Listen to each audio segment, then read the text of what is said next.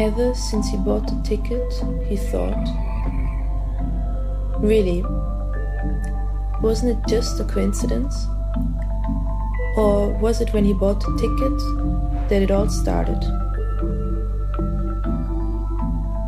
He tried all kinds of perspectives, but no matter how much he tried, he couldn't rid himself of the pressing reality that it was from the moment that he bought the ticket that it began.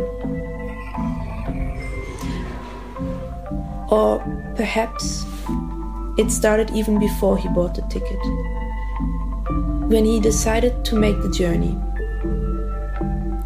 He had thought about it for a long time, considered different options, turned it all around. But no matter how much his environment opposed it and tried to persuade him, there was nothing he could do to stop his conviction. He just had to do it, had to have this experience. It wasn't an experience to honor somebody or something. In some ways, it would have been much easier to motivate if there had been an old uncle up there that he needed to visit before he passed away. This elderly relative would have been convenient now that he was the last of his family still alive.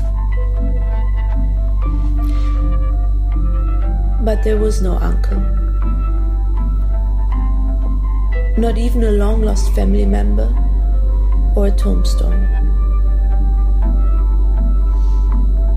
In fact, there was not a single grave of his pedigree left. All his relatives, except some ancient whoever knows who, were cremated and either buried in an anonymous place or spread in the wind in some place where it was legal and commonplace. His sister was the last one to die, and that hadn't really been a tragedy, but something he could live with.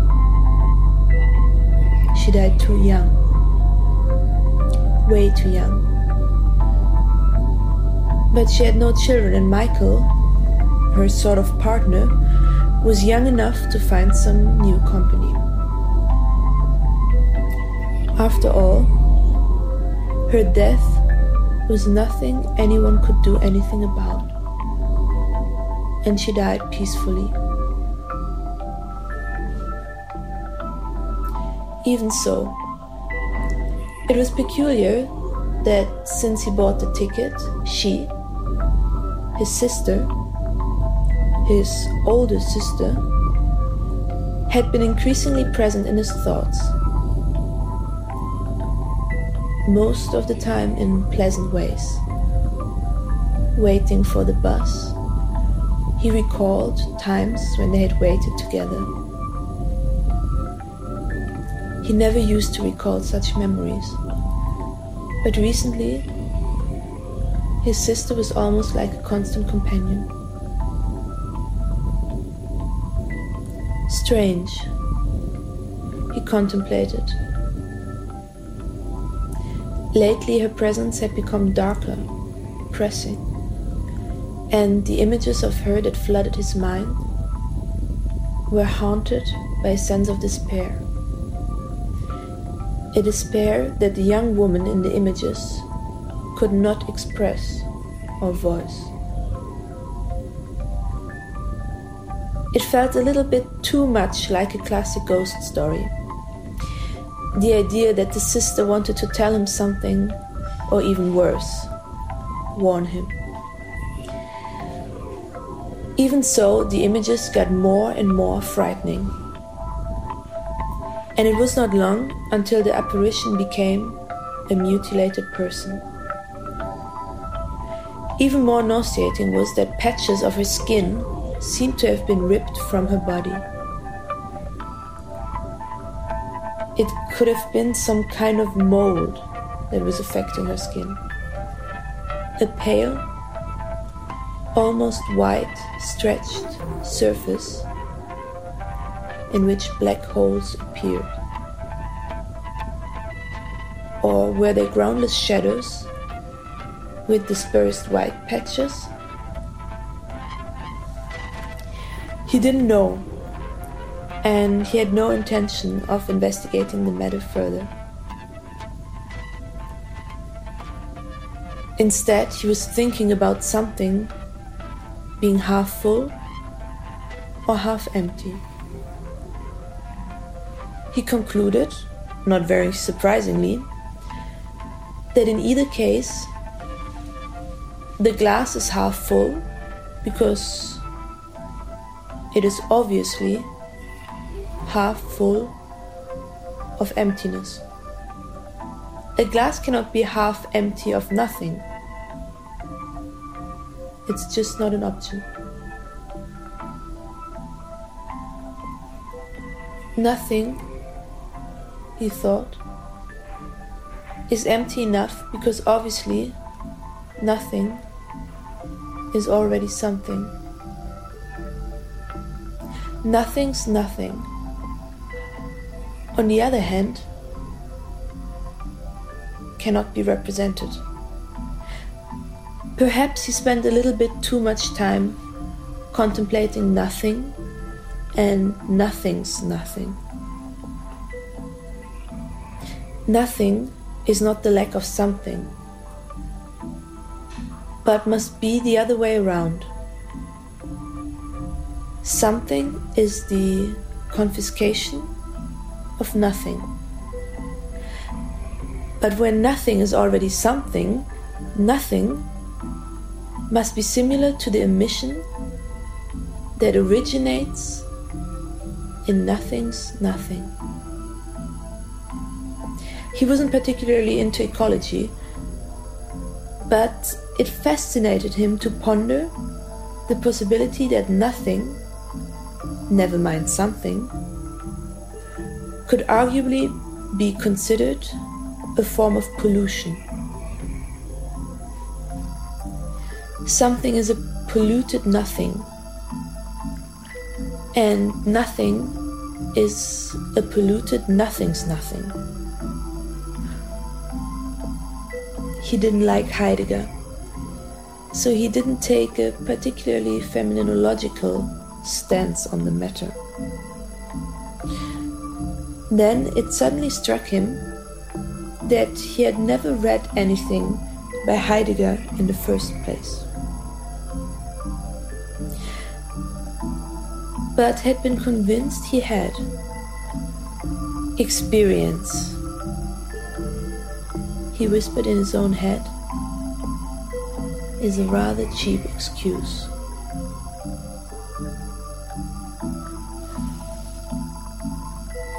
At some point he had read a narrative on the internet that was based on a true story. Or perhaps it was a novel. The protagonist in the story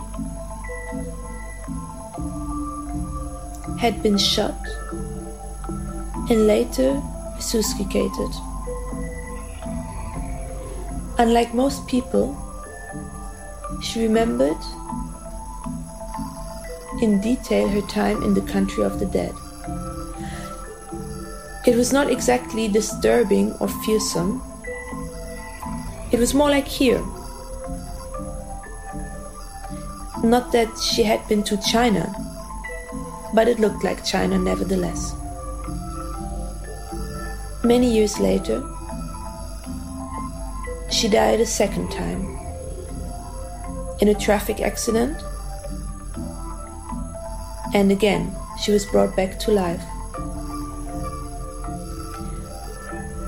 The country of the dead still looked like China, and from then on she obsessed about it. Why would it look like China? Finally, she met an old Chinese man who told her that it is not the country of the dead that looks like China, but the other way around. There is a belief among some that the beginning is not life, but death. The first living being or person was in fact an individual from the country of the dead.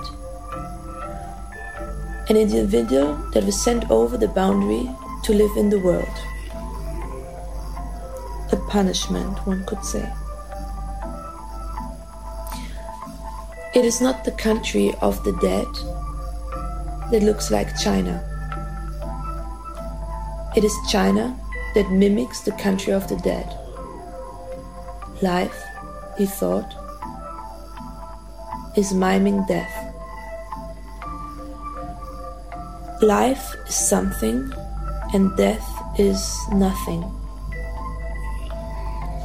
Life is a copy of nothing. Nothing is something. This is a somewhat disturbing idea, but also reassuring, because death is then still something. And what is really to be dreaded is the debt of death. Nothing's nothing. The experience of the non-existent is when thought turns on itself. This is because the experience of nothing's nothing is synonymous with the annihilation of the subject, experience, and everything else. Nothing's nothing will and must be forever undisclosed. Or rather,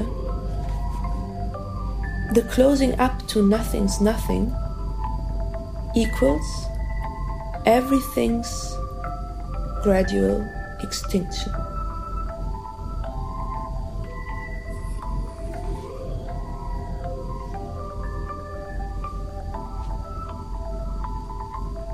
He bought the ticket on the day, exactly a year after his sister died. Was that a coincidence? A few days later, he cut himself on the finger. Nothing to mention, but the wound got infected in a way that he could not have imagined. Each day, it seemed as if the wound was growing. At first, just a little cut on the inside on his ring finger.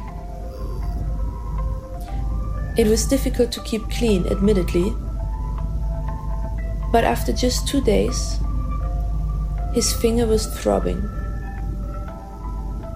and what was initially nothing more than a scratch was now a cut etched with red and at the same time damp and dry, with a flaky surface. Another few days later, he had a strange sensation that the wound had released a strange, if not foul, odor that had a curious impact on him. When smelling it, his stomach turned inside out, and he experienced a reflex that almost made him vomit. Simultaneously, he felt a strong desire to bring his finger into his mouth and suck it. He had to force himself not to. And he didn't until one night, when he woke up with his finger deep inside his mouth. He was repulsed by himself, knowing that he had swallowed the fluid, not much, but some, that was produced in the increasingly loathsome laceration. It got worse. Another night he realized that he had been sleeping with the wounded hand between his legs. The bandage had fallen off, and he could sense that the fluid and the open wound had touched his genitals, including the somewhat exposed top of his penis, which was semi-erect when he woke up.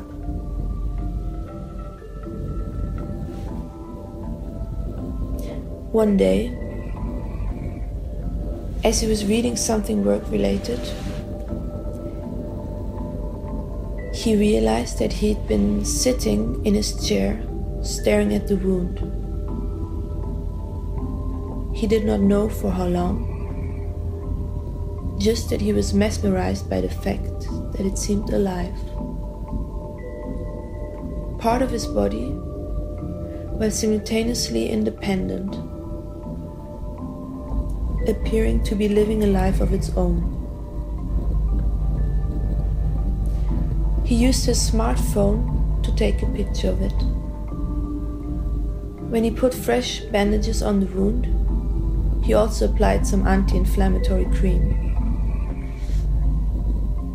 almost as if he wanted to nourish it, feed the alien capacity that he now hosted. Was he worshipping the laceration?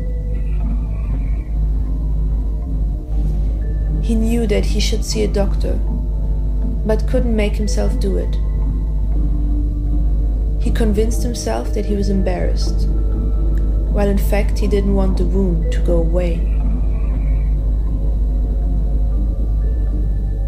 At night, when he went to sleep, the dull, pulsating sensation that had no spread to his entire hand gave him a sensation of homeliness. One morning, he decided to lick the wound and found that although it emitted a vague smell of decay, it didn't taste like anything, not even a little salty. There was an opening in his body, but despite its presence, the opening tasted of nothing. With his nose close to the wound, he could smell it. He could clearly smell it, and yet it was not the wound that smelled, but the opening. It was the absence that he could smell, a smell that tasted of nothing. A few days later, he was surprised that the wound was not there anymore. It was gone without a trace. Strange. He couldn't find the pictures he had taken of it neither. The wound was gone. He was instantly relieved and at the same time felt as if he robbed of something precious. The wound was simply not there anymore, having left nothing behind. It was as if it had never been there. No scar, no chapped tissue, nothing. He couldn't even recall on what hand it had been. Was it left or right? Was it the ring finger? Or, he thought with a sensation of desperation, had it migrated from one finger to another? In the meantime, the images of his sister continued to infect his mind. Initially, the images were connected to situations they had shared. He passed by a shop she had liked to visit, and almost as in a film, a scene played in his mind's eye. The only difference was that the images of his sister were not of the happy young girl that he remembered, but of a troubled individual that seemed to want to communicate something she wasn't able to express.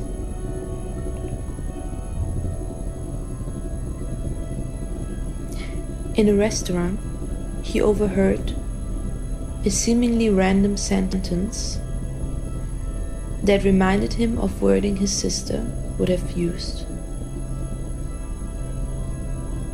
He walked through the park where she had spent time as a teenager, smoking her first cigarette, and immediately her face appeared in his mind. Each time, with an increased sense of despair. What was it that she wanted to tell him? He tried to call for her, begged her to speak, but the more he tried, the greater her anguish became. She lifted her hands towards him, but as she did, her arms were ripped off from some invisible force, and his sister looked down with a surprised gaze on what had been her arms. What were left were just some undefined extremities, ending with a dark, shadowy dampness.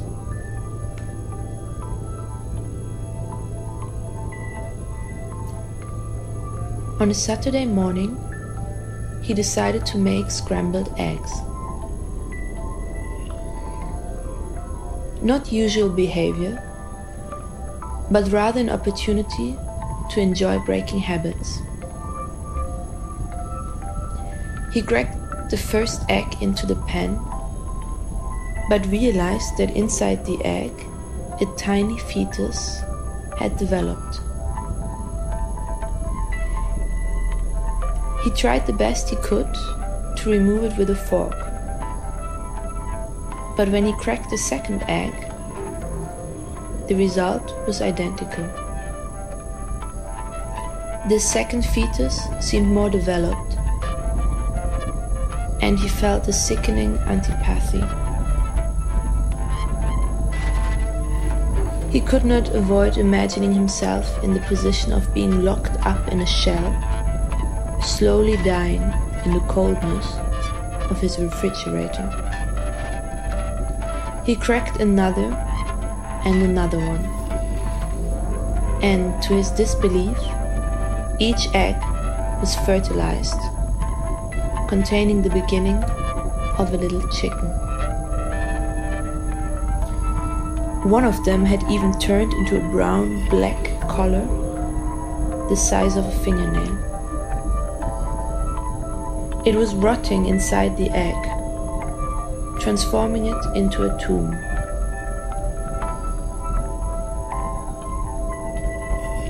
Its grave was the same dwelling that had once given it life. He was horrified by the idea that a heart had started to develop inside the egg and was now dead, surrounded by a putrefying slime.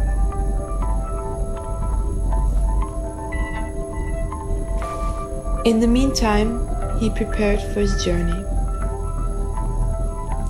He purchased maps even though he didn't need them. He consulted all kinds of source material, learned about opening hours of museums and guided tours, and booked a room in a hotel that appeared sympathetic. The room was expensive, but it didn't matter, because he didn't need to retain his resources. He even spent evenings wearing a pair of newly acquired boots to make sure he didn't develop chaff while wandering around in the landscape.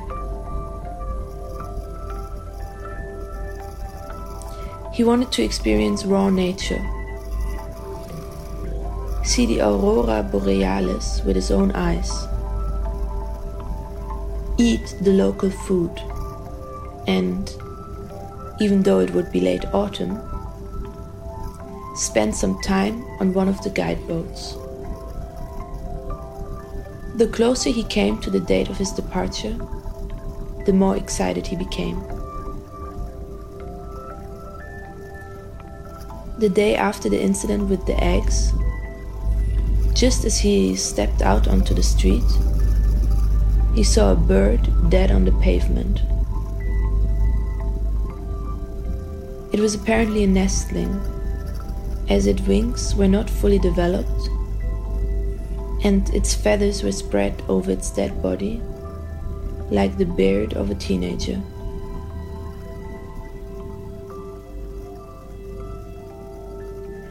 He was startled because the summer was already over, and the autumn was announcing itself through the colors of the trees. A dead nestling at this time of year? Several similarly awkward situations occurred over the weeks before he finally boarded at Heathrow. Were they coincidences or was there a pattern? At first it didn't dawn on him. He wasn't a person who worried more than necessary. But at some point, when he missed the bus for yet another time, a rather filthy bag lady touched him in a strangely aggressive manner while begging for a few coins. In fact, his entire day was made asymmetrical by the woman's attack. Nothing got done that day.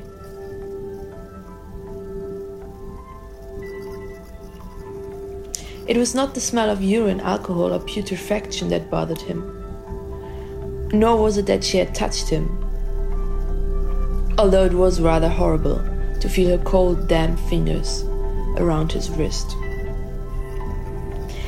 Her fingers were uncomfortably soft, as if they had no bone structure.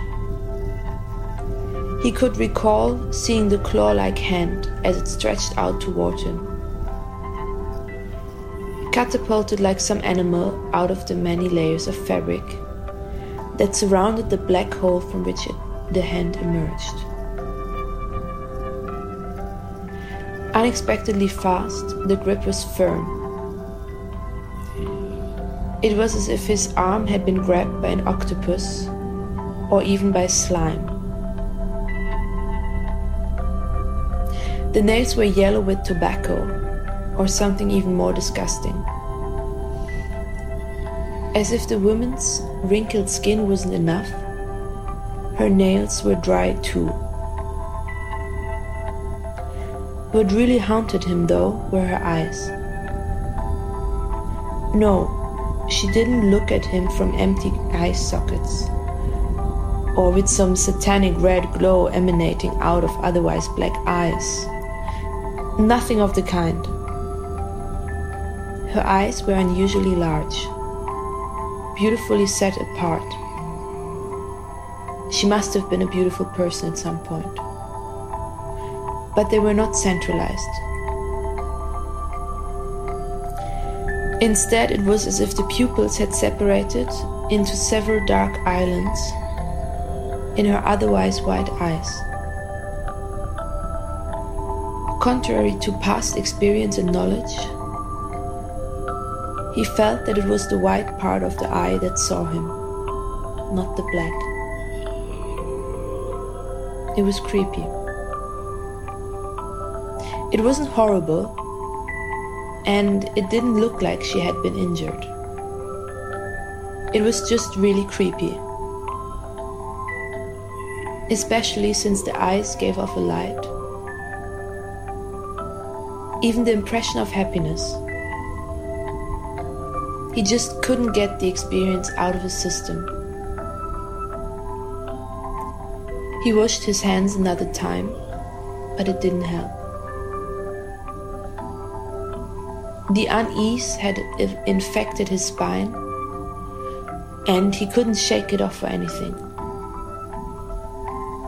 I need to get drunk, he told himself, and knew he was lying.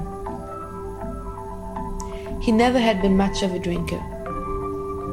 Who needs to lose more control in a life already seemingly out of control? Life is painstakingly unstable as it is, and getting shit-faced in a pub will only accentuate the instability. Cut it off or live with it. Still, directly after work, he went around the corner to the local pub. He ordered his beer, sat down, and with a glass to his lips, he looked out over a rather large and open room, and there was a person turning an old head towards him. And it was her, the woman that had grabbed his arm. It could not be. He hadn't recognized her because now she was dressed in such a way that she blended in with the crowd. There was no doubt about it. It was her, and she had certainly recognized him. Yet she turned away, attending to the pint that was standing in front of her.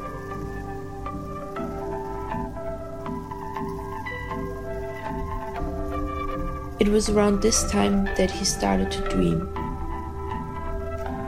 Well, he was always dreaming, but not particularly intensively. He rarely remembered his dreams, fragments perhaps, but nothing like some friends who were able to unfold a small novel just from a night's sleep. This dream was something else. Although he couldn't recall details, the general setup was undeniable. Was it the double meeting with the woman whose pupils were decentralized that had initiated the dream, and who, soon after the first time, became a recurring guest in his sleep? Meeting that lady was one of the most dreadful incidents he had ever experienced. Her eyes reminded him of something that he didn't want to see. What terrorized him was not that the white in the eye wasn't separated from the black, but more that the white and black were interchangeable. The eye was no longer a white orb with a dark island, but an archipelago of black dots in a white ocean, and at the same time, the other way around. What part was it that did the seeing? He didn't know. And what the eye saw, he didn't know. Regardless, he could not bear the shame and sense of infidelity that he had experienced as the woman's claw grabbed him with its slimy coldness.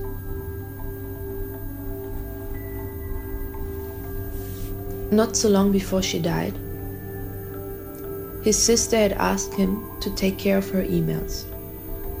She could no longer do it. She complained and cursed all those get better emails, which she believed were sent to ease the sender's bad conscience.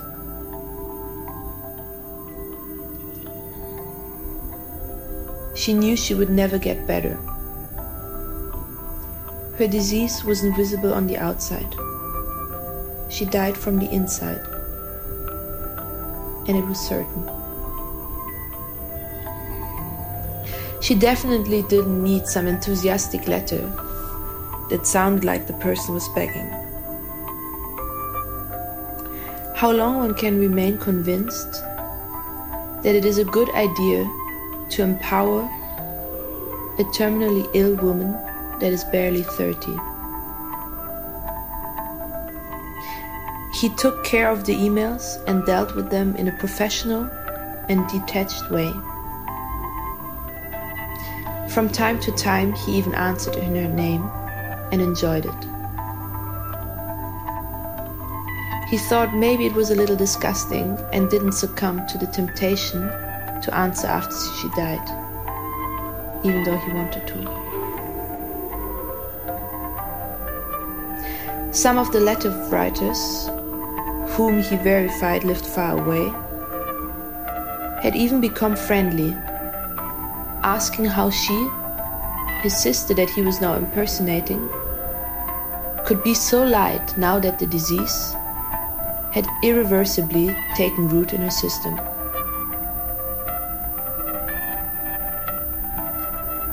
It took a couple of months after they had buried her before the emails stopped arriving.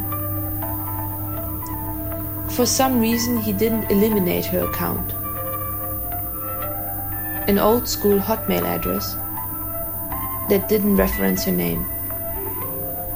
Her digital identity didn't disclose gender, class, or age.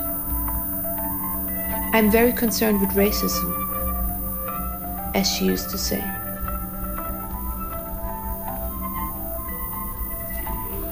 The day before he was to take off for his expedition, a new message arrived. It had been half a year and he had more or less forgotten about the account. Yet there it was. A new message. And for some reason, it disturbed him. It was sent from a person whose name he didn't recognize. It was short, forwarded from who knows where, with the subject, New Important Message. The message read as follows, and nothing more, expect an electronic signature with the person's name. New message. Please read. In bold. No link, just that. New message. Please read. But what? Again, his sister appeared in his mind. It was as if she was backing away into the darkness of his thoughts, her hands in front of her body. This time her skin was even paler, blotched with black patches that seemed to have no content. They were not rotting flesh, nor the soft skin that decomposed. They seemed to be nothing at all. Emptiness. The areas were not something. They were simply absence. Black absence that seemed to slowly spread over her skin. Like lacunae. She wanted to tell him something, to communicate. But the more she tried, the more her despair grew. The dream came back almost every night.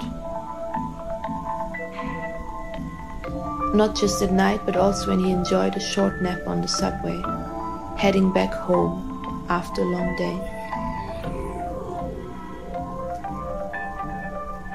In the dream, he found himself in a dark space. No walls, no ceiling, and he couldn't sense if there was a floor underneath his feet. The space felt small, yet he could not determine if it was as enormous as the blackness that surrounded him was impenetrable. There was nothing in the space, and yet he could sense a strong presence. A huge presence that dominated the space and was fully present at every moment and in every direction. It wasn't a threatening power. It didn't want to hurt or annihilate him. It was just there, silently present, a being without body that flooded the space without beginning or end. It was there but didn't speak. It was a silent voice, an authority that tactically occupied every moment. It was not asking for attention. It didn't speak. It was just there, as an undeniable force that didn't utter anything. It was a presence that made him freeze, unable to attend to anything else. He was unable to think about anything else. He couldn't and was not allowed to let go of it. It was as if it held him in an eternal grip, yet was indifferent to him, his life, and his existence.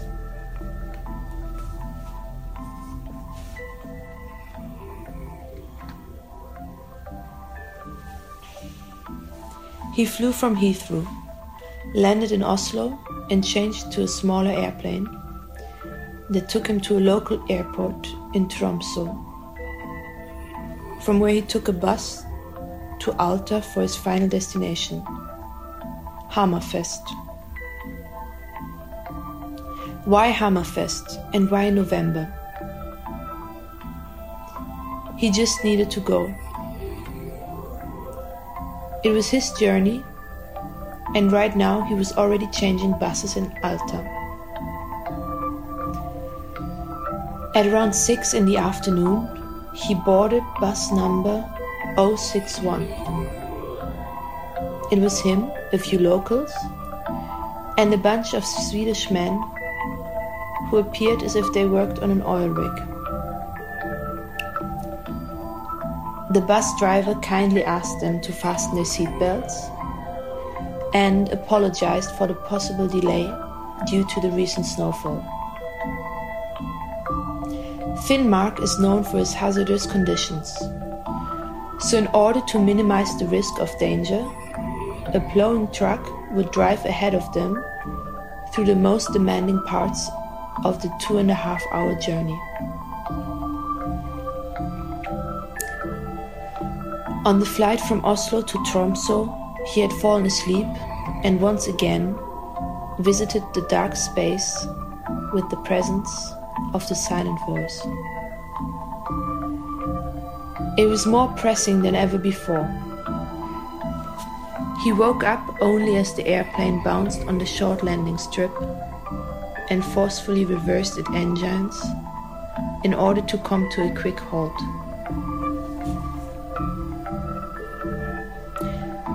The voice that didn't speak didn't leave his system.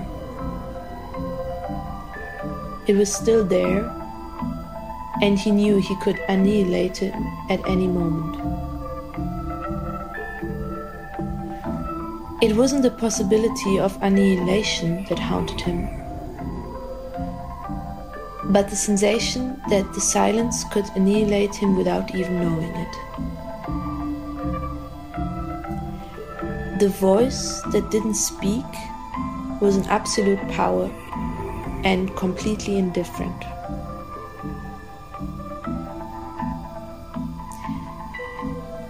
As soon as they departed Alta, the driver turned off the lights in the bus. Conversations could be heard from here and there in the bus, but it was generally calm. The journey proceeded accompanied by the driver's radio, which was on too low a volume for the passengers to make any sense of it. They traveled uphill from Alta, which is located in a valley, crossing a small eastern part of Finnmark. The road was good, but felt like an artery through the landscape that otherwise, as far as he could see, was void of any trees and other vegetation. Outside of the bus, there was no light. It was dead dark, not a sign of life, no civilization, just a vague sensation of a landscape whose form was utterly undetermined. He looked down at his phone and saw that there was no service. He saw the minutes go by as he lost himself in the phone's mesmerizing light.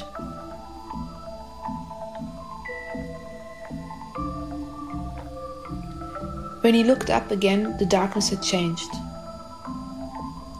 The landscape had transformed and seemed more intrusive than earlier.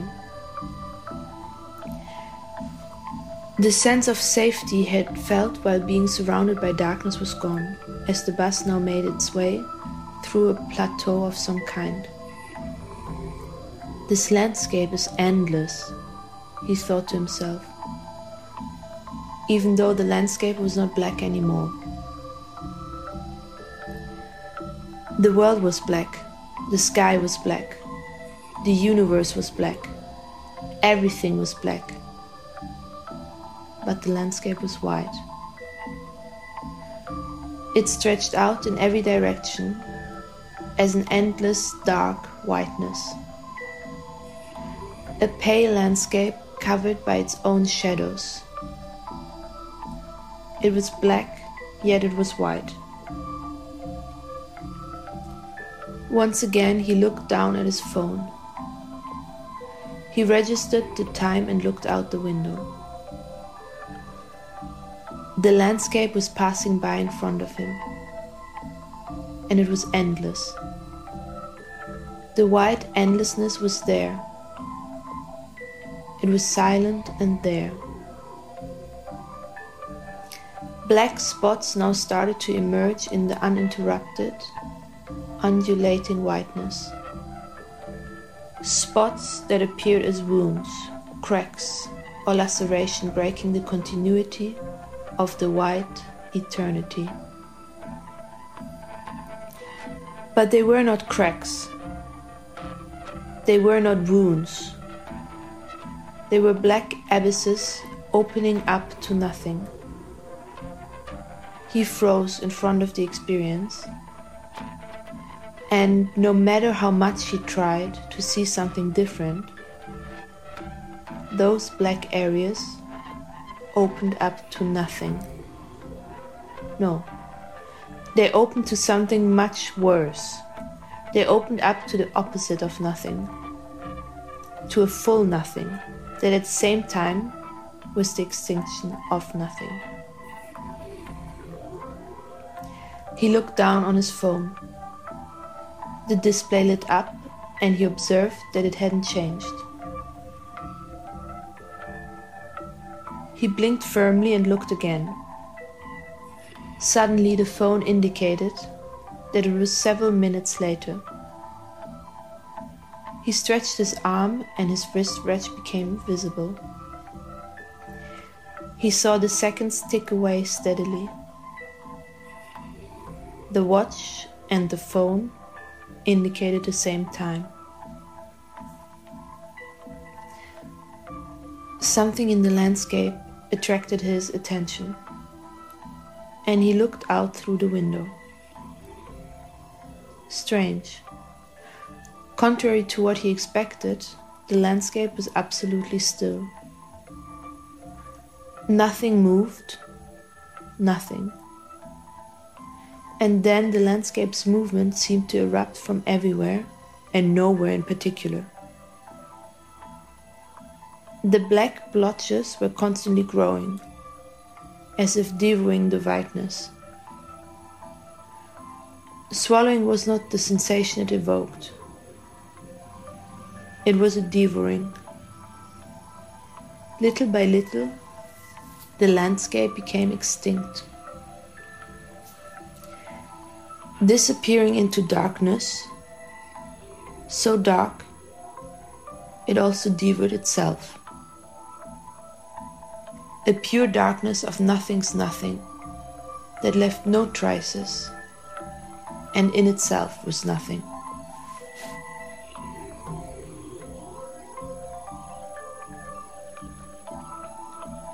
The experience was so hideous that he had to look away.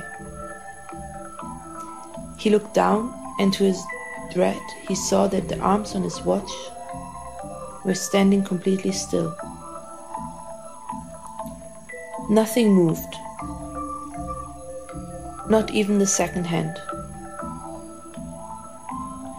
The ticking sound of the watch's mechanics reached his ear, yet nothing moved. And then, unexpectedly, the thin arm indicating the seconds started to move.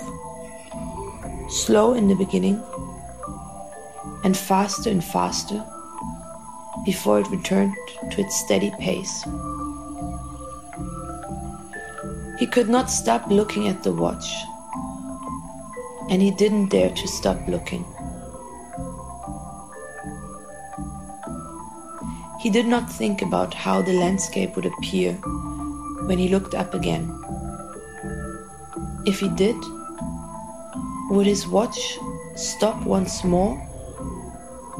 Would time dissolve and come to a standstill? He could not hold back. Slowly, he lifted his head and peeked into the dark night, which was accompanied by the hum of the bus engine. The landscape was absolutely immobile. Although nothing moved, the black blotches were still expanding. The blotches didn't devour the landscape, nor was it the landscape that dissolved into the blackness of the blotches. Everything simply turned into a nothing that could not be named. That which was not a that must be a that in order to be described or recalled. That which was not a that was so immensely dreadful that he was convinced he was losing his mind. Time had ceased or had lost its correlation to anything. He faced the condition in this moment, as he himself also had to cease to exist and become one with nothing and the absence of time. He was lost and felt the same black blotches spreading over his skin. But they didn't take over anything, and he realized that it was the absence of himself that was drawing or slipping away from him, slipping away into the eternal abyss or surface of nothing's nothing. The bliss that carried him, that made him able to see time dissolve into itself, that made him experience the eruption of nothingness in the white landscape, was so overwhelming, nothing could be more dreadful. As light turned dark into a cascade of white endlessness, as time withdrew from itself, as nothing crumbled into its own implosion. He was filled with the most remote, yet absolutely present sense of eternal hope.